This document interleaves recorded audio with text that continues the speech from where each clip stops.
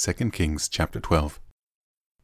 Joash began to rule over Judah in the 7th year of King Jehu's reign in Israel. He reigned in Jerusalem 40 years. His mother was Zibiah from Beersheba. All his life Joash did what was pleasing in the Lord's sight, because Jehoiada the priest instructed him. Yet even so he did not destroy the pagan shrines, and the people still offered sacrifices and burnt incense there. One day King Joash said to the priests, "Collect all the money brought as a sacred offering to the Lord's temple, whether it is a regular assessment, a payment of vows, or a voluntary gift. Let the priests take some of that money to pay for whatever repairs are needed at the temple." But by the 23rd year of Joash's reign, the priests still had not repaired the temple. So King Joash called for Jehoiada and the other priests and asked them, "Why haven't you repaired the temple? Don't use any more money for your own needs. From now on, it must all be spent on temple repairs." So the priests agreed not to accept any more money from the people, and they also agreed to let others take responsibility for repairing the temple. Then Jehoiada the priest bored a hole in the lid of a large chest and set it on the right-hand side of the altar at the entrance of the temple of the Lord. The priests guarding the entrance put all of the people's contributions into the chest. Whenever the chest became full, the court secretary and the high priest counted the money that had been brought to the Lord's temple and put it into bags.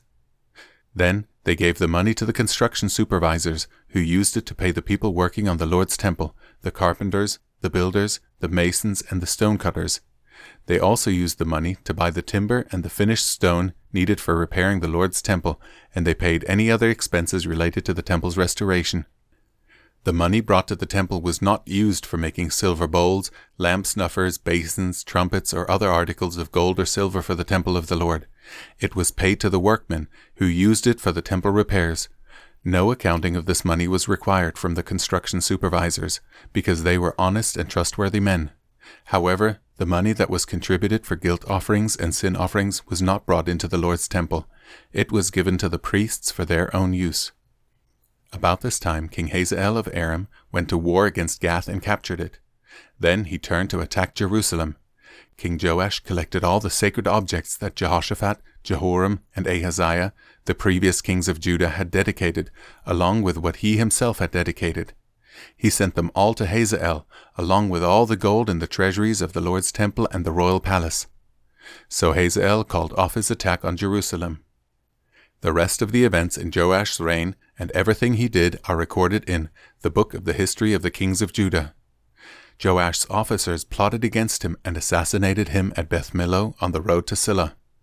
The assassins were Jozacar, son of Shimeath, and Jehozabad, son of Shomer, both trusted advisors.